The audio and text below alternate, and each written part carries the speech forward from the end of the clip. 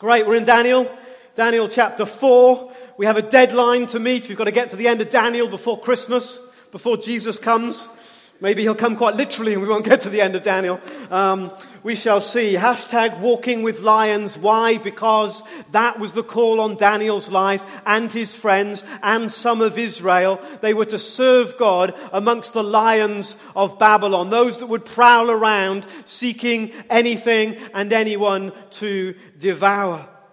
And Daniel has been placed right at the heart of this pagan empire. And we've seen in chapter 1 that as Daniel messed about with his diet, he ended up more healthy looking and looking stronger and fitter than all those that ate from the king's food. And we've seen in chapter 2 that there was a mighty statue that one little stone, one little rock was able to completely bring to its knees. And we've seen in chapter 3 that a furnace can get very hot, but if you can't stand the heat, don't get in the fire. And now we're into the heart of chapter 4. This great, mighty ruler, Nebuchadnezzar, the greatest, most powerful man in the whole of the known world at that time, is literally brought to his knees and finds himself in total madness. Verse 33, the heart of the chapter. He was driven away from people, this is the mighty king Nebuchadnezzar, and ate grass like the ox. His body was drenched with the dew of heaven until his hair grew like the feathers of an eagle and his nails like the claws of a bird. There is a road that ends in madness. Ever since the beginning of Daniel, the book, we see that God has been trying to get Nebuchadnezzar's attention. This tyrant, evil, pagan, malicious, fitful, erratic, irrational king was on God's heart. And God has been systematically trying to get his attention. And at each stage of the journey, Nebuchadnezzar is kind of awakened to the reality of a sovereign God. But as we'll see in a moment, he misses the mark so often. So chapter 1, verse 19, Daniel and his friends have experimented with this vegetarian diet and ended up looking stronger and better than all the king's men. So the king's attention is drawn to Daniel and the other guys. And the king talked with them, and he found none equal to Daniel, Hananiah, Mishael, and Azariah. So they entered the king's service. What is God doing? He's trying to get Nebuchadnezzar's attention. And God in his wisdom has placed his own men right in front of King Nebuchadnezzar. Chapter 2, it gets a bit more blunt. Your kingdom and the kingdoms that follow you, Nebuchadnezzar, will be crushed by a small stone that will grow up to reign over the whole earth forever. And the stone, the rock is... We've done all that. So verse 46 of chapter 2. What was Nebuchadnezzar's response to what God revealed to him in chapter 2? Then Nebuchadnezzar fell prostrate before Daniel. What a dummy.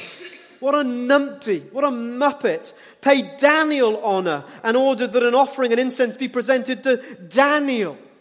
So Nebuchadnezzar begins to become awakened to the reality of Daniel's God in chapter 1 and again in chapter 2. But instead of worshipping God himself, he ends up worshipping Daniel. Instead of paying homage to God, he ends up giving homage to God's servant. Nebuchadnezzar doesn't nail it.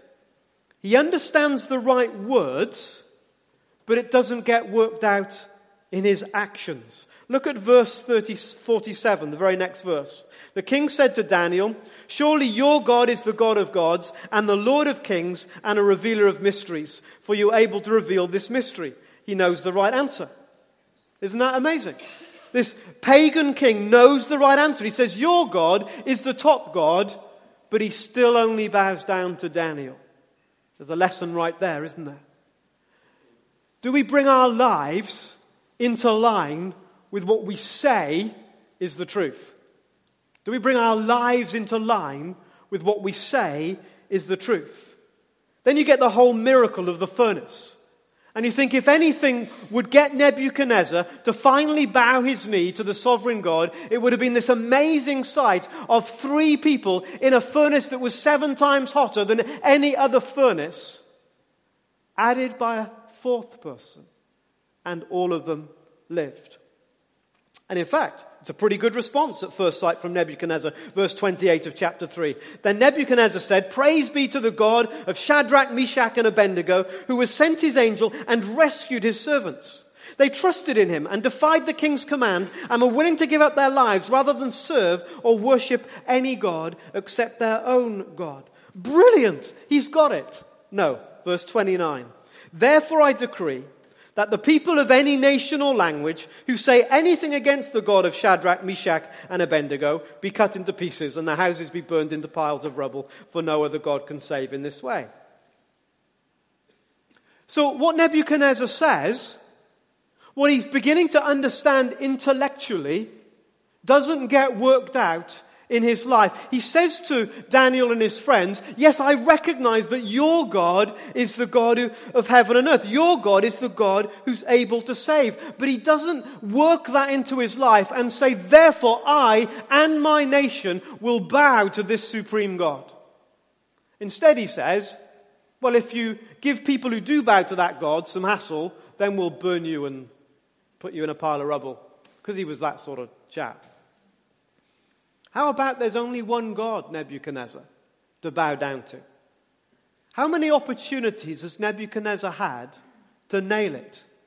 And each time he starts to give some intellectual assent to what's going on, but he never follows it through in his heart and then into his life.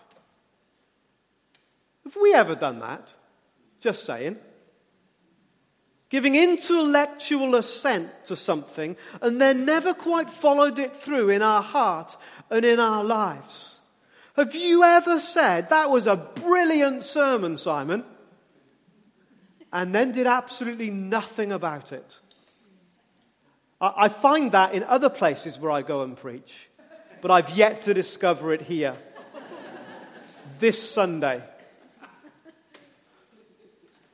So easy, isn't it? To get the thought right or to say the right thing, but somehow for it not to go deep enough to make a life change. This is Nebuchadnezzar's story. And so we arrive at chapter 4, and chapter 4 is really interesting because the story is told from Nebuchadnezzar's perspective. Chapter 4 is different to the others because it's Nebuchadnezzar's testimony. He shares how God has dealt with him. Verse 2, "It is my pleasure to tell you about the miraculous signs and wonders that the Most High God has performed for me." He sounds a different man already, don't you think? Something has changed, but we'll come to that later. What does he say then in chapter 4? What's his testimony? Well, his testimony at the beginning of chapter 4 is that he had another dream that he didn't understand. And he hasn't learned very much because he still went to all these normal astrologers, magicians and advisors and asked them for help to interpret the dream. I thought they were all dead by now. And then when they can't help, he then goes, "Well, perhaps I better get Daniel all over again." It's getting boring, isn't it? Learn something, Nebuchadnezzar. Put into your action what you know is true in your head.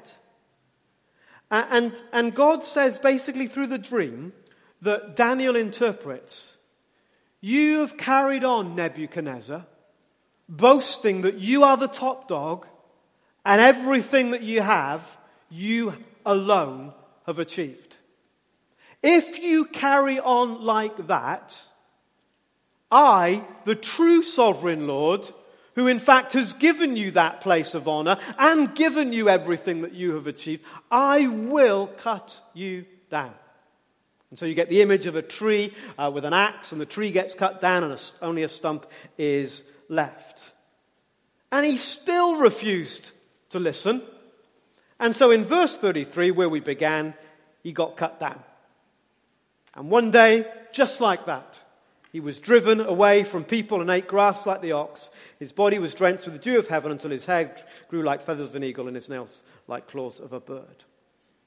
Nebuchadnezzar had discovered that there is a road, there is a path, that if you persist on it, will end in madness. So what is that road? And if we were travelling along that road unwittingly, what would be the signposts that we might see along that road that would alert us that we're on a road that we don't really, in the end, want to be on? We've all gone the wrong way, and we've all thought, should I be seeing signs to Norwich on my way to London? Should I? So maybe there are some signs that would help us understand that perhaps part of our lives are on a road that we really didn't want them to be on. What might they be? It ends in madness when we don't listen and respond to God's voice. It ends in madness, insanity, when we don't listen and respond to God's voice. Now, Nebuchadnezzar's story, in a sense, is a global story. It ends in the madness, the insanity of an eternity without God, if we persistent and willfully fail to listen and respond to His voice. That's the gospel story, the good news. That there is a way out of this insanity, a way out of this madness. But it's also Nebuchadnezzar's story, true for us on a global, but also a personal level. It's a personal truth. That when I fail to listen and to respond to what God is saying to me, I am also nudging my life towards a place of madness. For the sovereign Lord, the loving Father of the universe, the God who is always good and gives good gifts to His kids, for me to listen and not to do it is insane, intellectually. And we know in our hearts, but it's hard sometimes to connect those two up. And it was subtle, wasn't it, for Nebuchadnezzar? Because he was kind of listening. Each time, at the end of chapter 1, chapter 2, chapter 3, each time he makes some kind of statement, he says the right thing. Wow, Daniel, your God's pretty good. Wow, Daniel, your God is amazing. I'm going to bow to you, Daniel. Well, then in chapter 3, your God can do everything. He's the only God that can save. So just make sure you don't get upset with anyone who chooses to worship Him, along with all these other gods that we're worshipping here in Babylon, of which I am the greatest. You see, when it talks about other gods, Nebuchadnezzar was understood to be the supremo God in human flesh. It's insanity not to respond when we hear the voice of God. But it can be subtle, and we can say the right things and feel like we've responded, feel like we've understood, feel like we've done it, and it never gets worked out in our lives. Has God been trying to get your attention about something for a very long time? Are you aware, as you think about it in this moment, as the Holy Spirit touches your life, that there is a pattern of God trying to say something to you that you haven't yet done something about? Are you suddenly now thinking about something that at other times you've often thought about and you've gone through the loop and for whatever reason you've lost it and you moved on? And then God has said it again and and then again. And here you are again, round the same loop. Do you know that you have heard God speak and still not done something about it? Or even listened and agreed. Yes, God, you're right. Yes, I will do something about that. I will start tomorrow.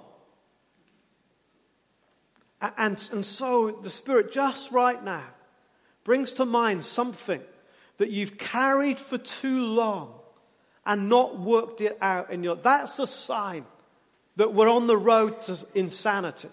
That's the journey towards madness. For God to be speaking to us and for us to be persistent in our not really rooting it into our lives, into practice. The discipleship questions are these, aren't they? What is God saying and what are you going to do about it? And so Nebuchadnezzar perhaps got as far as thinking about what God might be saying. In his most open moments, he was saying, hey, your God, Daniel, is great. What are you going to do about it? Absolutely nothing. And so he's failed. Not completing the loop was what took Nebuchadnezzar to the place of insanity. Not completing that same loop, what is God saying and what am I going to do about it, also takes us to that same place of madness. In other words, not responding to what God is saying to you will eventually catch up with you. It's like what people say, your sins will find you out. It'll catch up with you. Well, it's not just like that. It is the same as that, because to hear the sovereign God speak and not to do anything about it is a what? It's a sin. Isn't it? Be sure your sins will find. Be sure that if you hear God speak and don't follow that through, push through to rooting what God is saying into your life, it will catch up with you. That's the Nebuchadnezzar story. It's a global story. It's a personal story for all of us. And so chapter 4 is full of what Nebuchadnezzar needed to do, but failed so tragically until now. Look at verse 17. The decision is announced by messengers. The holy ones declare the verdict so that the living may know that the Most High is sovereign over all kingdoms on earth and gives them to anyone he wishes and sets over them the lowliest of people. That was the core that Nebuchadnezzar needed to grasp hold of and root into his life, that there was a God who's sovereign over all, who has given all of it to Nebuchadnezzar. And that without that sovereign God, Nebuchadnezzar of himself would have nothing. Zero. Zilch. That's the core that in the end Nebuchadnezzar perhaps was listening to or could even articulate intellectually, but was not allowing to get worked out in his life. And in normal modern communication, there are plenty of ways to highlight things, especially in written communication. You can put something in bold, you can put it in italics, you can change the font, you can change the color, and you can tell someone who's just learned how to do all those things because the single page is covered with all kinds of different random formatting, and it looks like a dog's breakfast, and it communicates nothing. But in this culture, the only way you could emphasize something was to repeat it. So you get this idea in chapter 4, repeated at least 3 times, about how what Nebuchadnezzar needed to respond to was that the sovereign Lord was indeed the one in charge of everything, and that he needed to be honored for all. Look at verse 25. You'll be driven away from people and will live with the wild animals. You will eat grass like the ox and be drenched with the dew. 7 times will pass for you until you acknowledge that the Most High, is sovereign over all kingdoms on earth and gives them to anyone he wishes. Again, sovereign over all. Again in verse 32. Almost a repeat of that verse. 7 times will pass by you until you acknowledge that the Most High is sovereign over all kingdoms on earth. So firstly, it ends in madness when we fail to listen and respond to God's voice. But secondly, it ends in madness when we fail to honor God above all else. When we fail to honor God above all else. That was his mistake. There were times when he sort of accepted that God was sovereign in a way, that God could save in a way, but not above all else. He just put Daniel's God alongside all the other gods. And isn't that a global story? Isn't Nebuchadnezzar's reality our global reality, that you can do that. You can worship that God and worship that one and worship that one, and we can all be happy about that. And it doesn't really matter if worshipping that one somehow contradicts worshipping that one, somehow undermines worshipping that one. We just live with the complexity. Be modern and be free. Live with the tension. Enjoy the fact that it doesn't make any sense. A global story. The spirit of our age is exactly like that. Daniel's God is great, so honor him. Jesus is great, honor him if you want to. Which is why in our culture, it's actually quite cool to say you follow Jesus, believe it or not. Depending on what generation you are, is whether you'll think that's true or not. But to say that we must all follow Jesus is now universally almost unacceptable. You see the difference? So Nebuchadnezzar was very happy to say, yeah, worship Daniel's God. And the people that worship Daniel's God, they should be protected. They should have rights. Give those Christians some rights. If they want to go to church and mess around with their ancient religion, let them carry on. They're not hurting anyone. In fact, they're the biggest volunteer organization in the country, and without them, the country would collapse. Let them carry on. But don't let them say that we all have to do it. And that becomes intolerable in our age to speak like that. So Nebuchadnezzar was creating the very kind of culture that we are part of. But it's also a personal story for us. Because are there parts of your life where you're not convinced yet that you're honoring God above all else? That's certainly true for me. What about you? In what aspects of my life am I failing to honor God above all else? Whereby I'm saying, yeah, you're the sovereign Lord.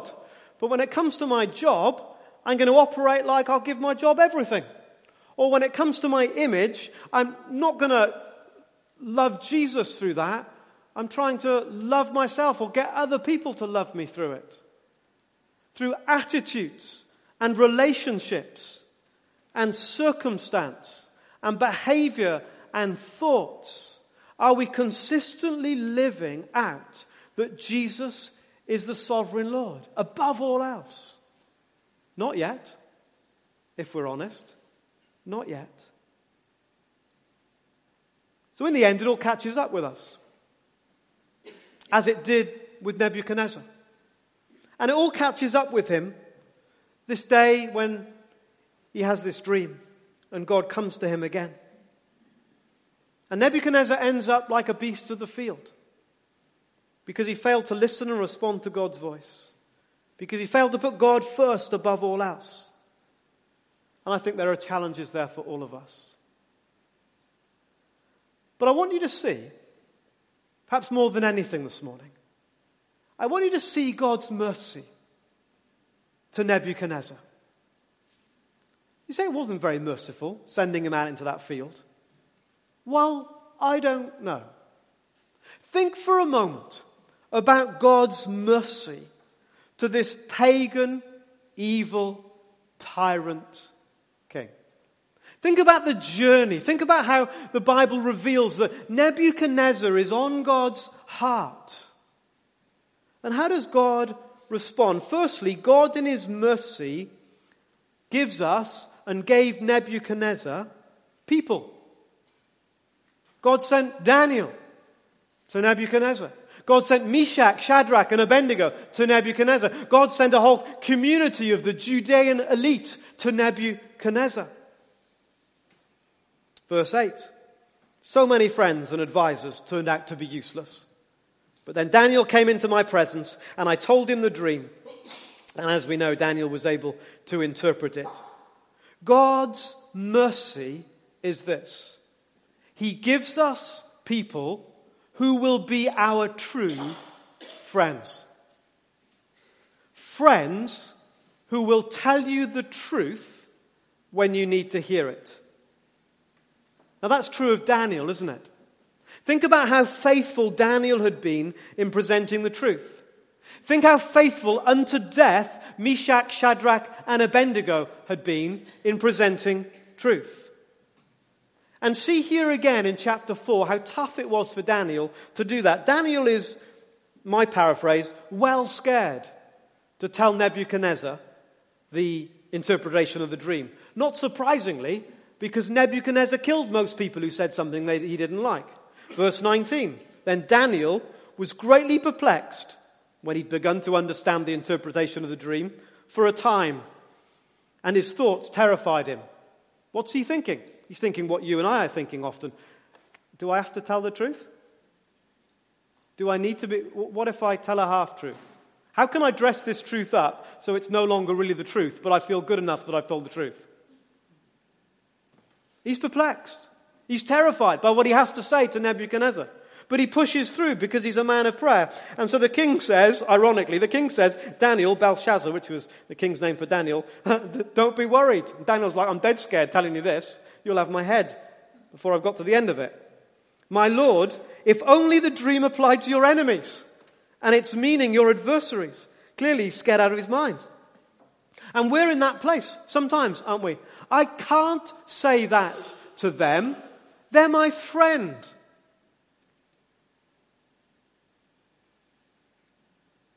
It'll hurt them. I'll upset them. That's not the model of Jesus, though, is it? Remember when Peter was getting the answers right? It's easy to get the answers right, isn't it? And the heart wrong. Peter got the answer right. Yeah, you're the Christ, the Son of the living God. He got the right answer, but his heart was all messed up because then Jesus said, well, what's going to happen is that I'm going to go to the cross. And Peter goes, no, I'm not part of anything like that. I don't want to be part of a mission that goes to the cross. And Jesus says to Peter, get behind me, Satan. That was Jesus that said that. And then there were two guys walking along the road, James and John, and they were kind of going, well, we've been chatting away and our mum's involved in this, and really when we get to heaven, we want to be sitting in the best seats. Like it's a cinema booking or something. And Jesus says, man, I've got to tell you, you haven't got a clue what you're asking. Because you can't do what I'm about to do. You haven't got no idea what you're asking. Sometimes Jesus could be very blunt with his disciples. And what did Jesus say to his disciples? He said, I no longer call you servants, I call you friends. And I will lay down my life for my friends. And Jesus modeled this incredible coming together of love and truth. Who are your true friends? The people that love you enough to tell you the truth. Who are your true friends? The people that love you enough to tell you the truth. Now, I don't mean the people who will tell you the truth. There are plenty of people who aren't your friends who will happily tell you the truth. And that's a totally different thing altogether.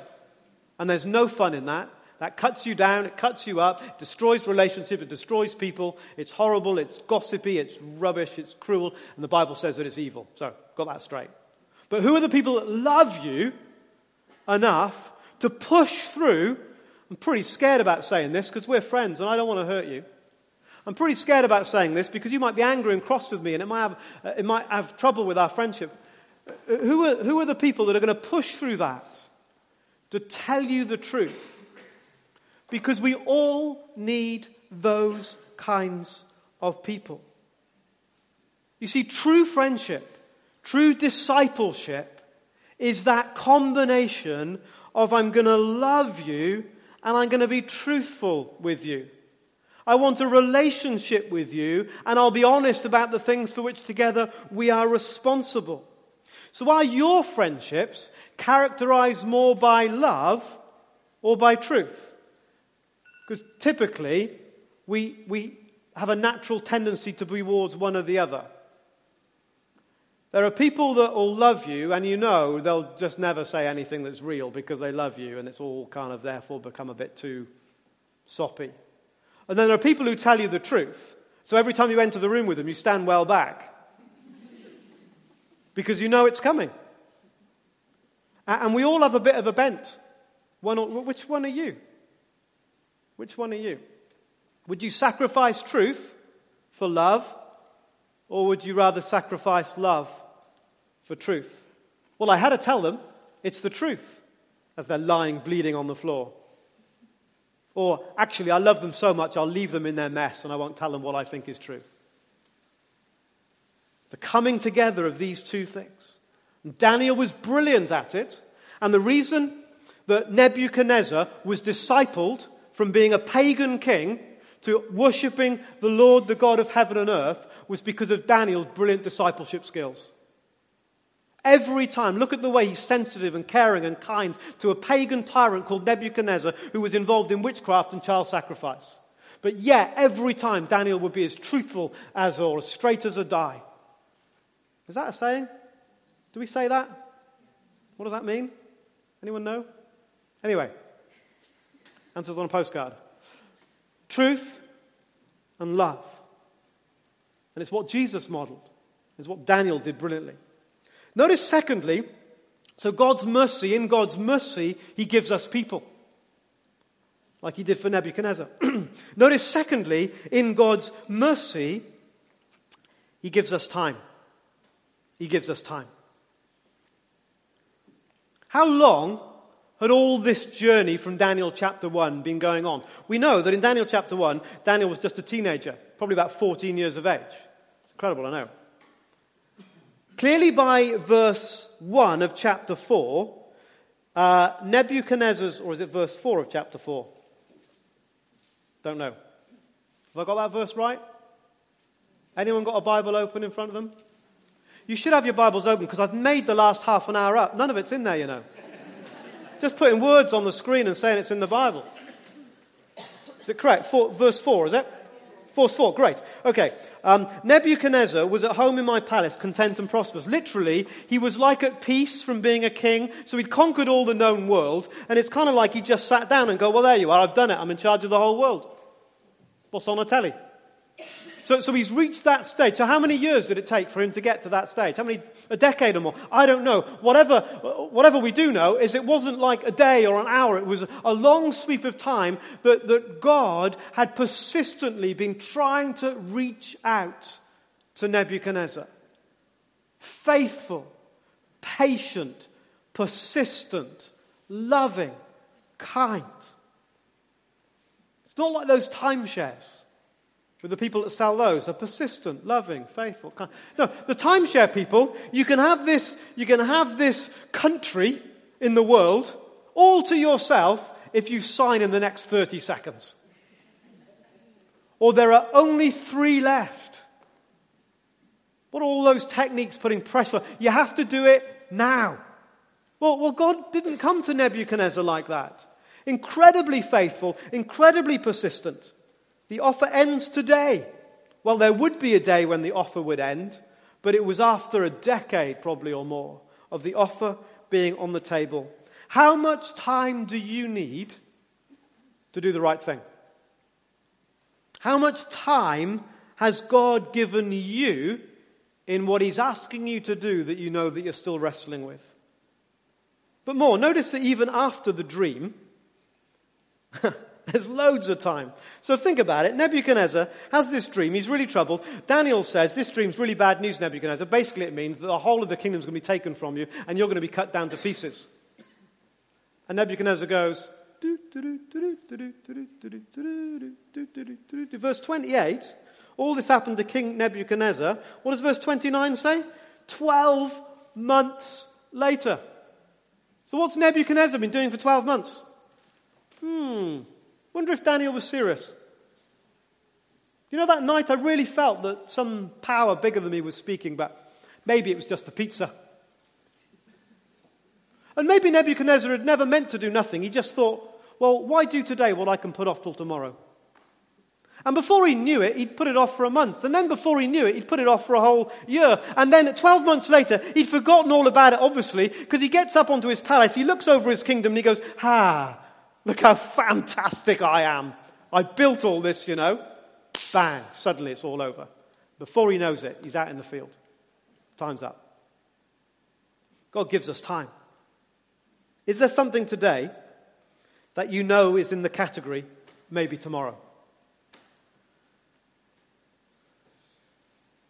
Maybe it should move categories. Maybe. God gives us people. God gives us time, but certainly just like with Nebuchadnezzar, God gives us discipline. Discipline. Why doesn't God just zap him? If I'd have been God, I think I would have zapped him. I think I would have gone, well, he's a pretty useless king anyway. The world will be better off without him. Let's just zap him. Come to think of it, why doesn't God zap me? It's hard to believe that a church would ever need something to wake them up, isn't it? But here in the scriptures, they needed something to wake them up. It's a kindness. Maybe you're going through a situation right now and you're thinking, is this discipline? Is God disciplining me for something?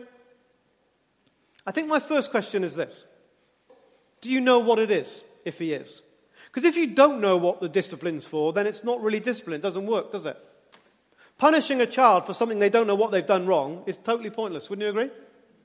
Achieves absolutely nothing. So if you're in a situation and you're going through some stuff and you think, well, perhaps God's disciplining me. Do you know why? Now, let's put that to one side for a moment. People go through all kinds of situations and all kinds of circumstances, and often people jump very quickly and go, oh, God doesn't love me anymore, God hates me, God's disciplining me, God's this. It's all God's fault. There are plenty of things that go on in life that isn't directly God's fault in that kind of way.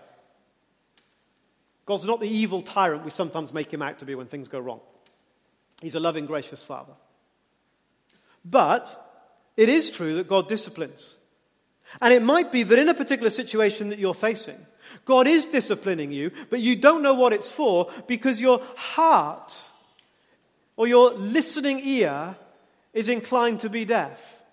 Have you ever told off a child and say, do you understand why you're facing this punishment? And they go, no. Well, I told you. Wasn't listening. Wasn't listening. Don't want to listen. Not interested. Don't want to understand. So we can adopt, can you see how we can adopt that spirit? I'm not listening. I don't want to listen. I don't understand. So my kind of encouragement of all of us is that whatever we're going through, we adopt the position that says, or at least ask the question, what is God trying to teach me in this season? Now, the season might have come for all kinds of different ways, but you can bet your bottom dollar that there is something that God has to teach you in it, wouldn't you say? Unless you've learned everything, in which case one step to glory is you step out the door. There's probably something we need to learn still. And maybe God's using right now. The thing is, when I'm in the middle of the thing, the mess, the circumstance, what's the thing I'm most focused on? Getting out of it. Seeing it come to an end. So when my life goes upside down, that happens to Vickers as well. When that all happens, the thing that I instantly want is to get out of it. I want to solve it. I want it finished. I want it over with. I want it done. Could it be that in that season, God has something he wants to teach us? And it's so much better to learn that thing than to get out of the season. And the reason that it's so much better is that God does give us discipline.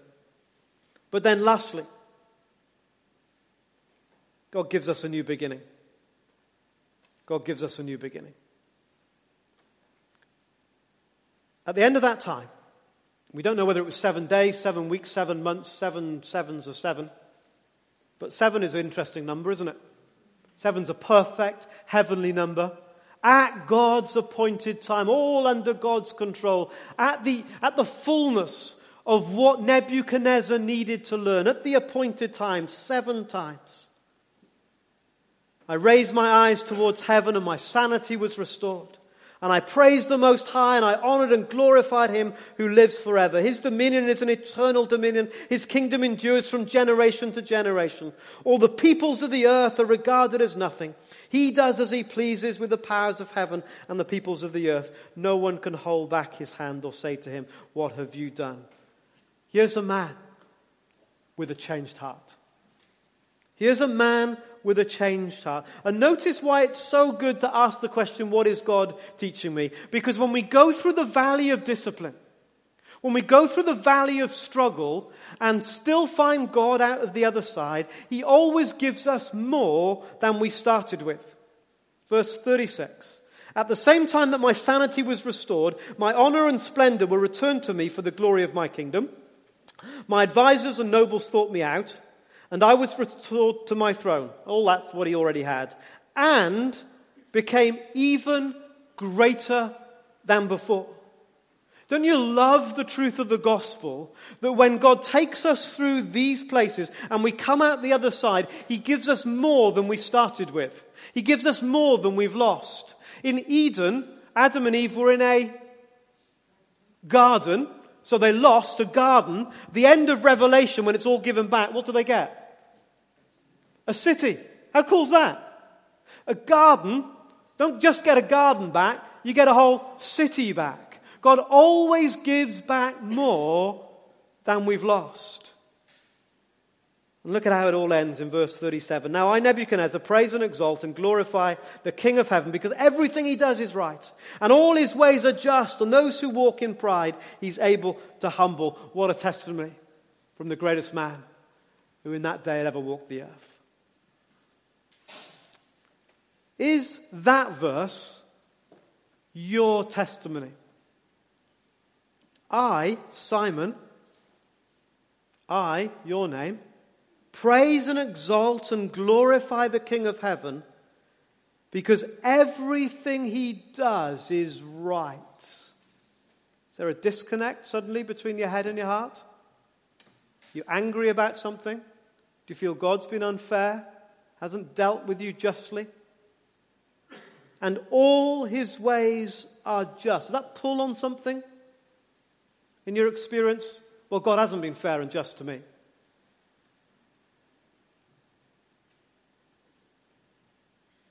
So where do you need to bow the knee? And in the end, like Nebuchadnezzar, say, well, he's the sovereign Lord. And I put all of my life into his hands. And I honor him with all that I am. Because that's the way to come out the other side and to know the full restoration of everything that God has for us. So there you go. That's Daniel chapter 4 in my quick summary. Let's pray.